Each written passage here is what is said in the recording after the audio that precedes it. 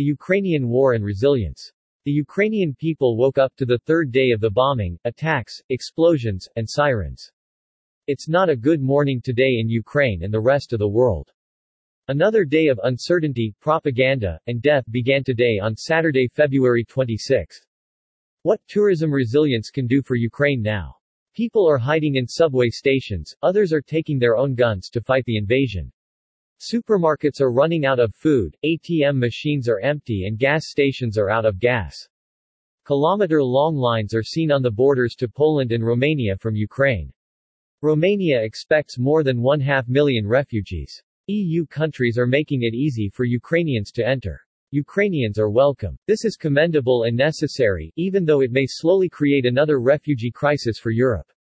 So far more than 120,000 Ukrainians left for EU countries.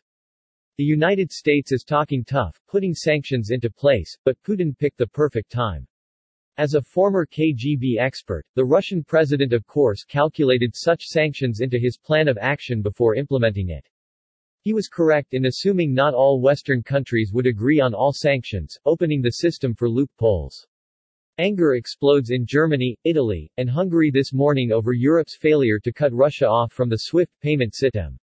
eTurbo News has been staying in touch with World Tourism Network members and ETN readers in Ukraine, the unrecognized Luhansk and Donetsk People's Republic, and Russia.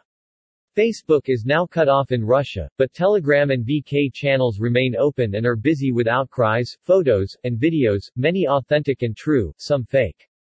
While the world is watching this perfect storm carefully planned by Russian President Putin unfold, also the tourism world is in a state of unbelief. Putin hit Ukraine and the rest of the world when it was weak. A pandemic is a perfect time and history has taught this. Tourism leaders around the world don't speak out. It appears no attention is better. After 2 years of COVID, no one can afford more years of war and destruction. The brave and patriotic people in Ukraine are on their own, and unfortunately for the world, this may be the best and most peaceful alternative.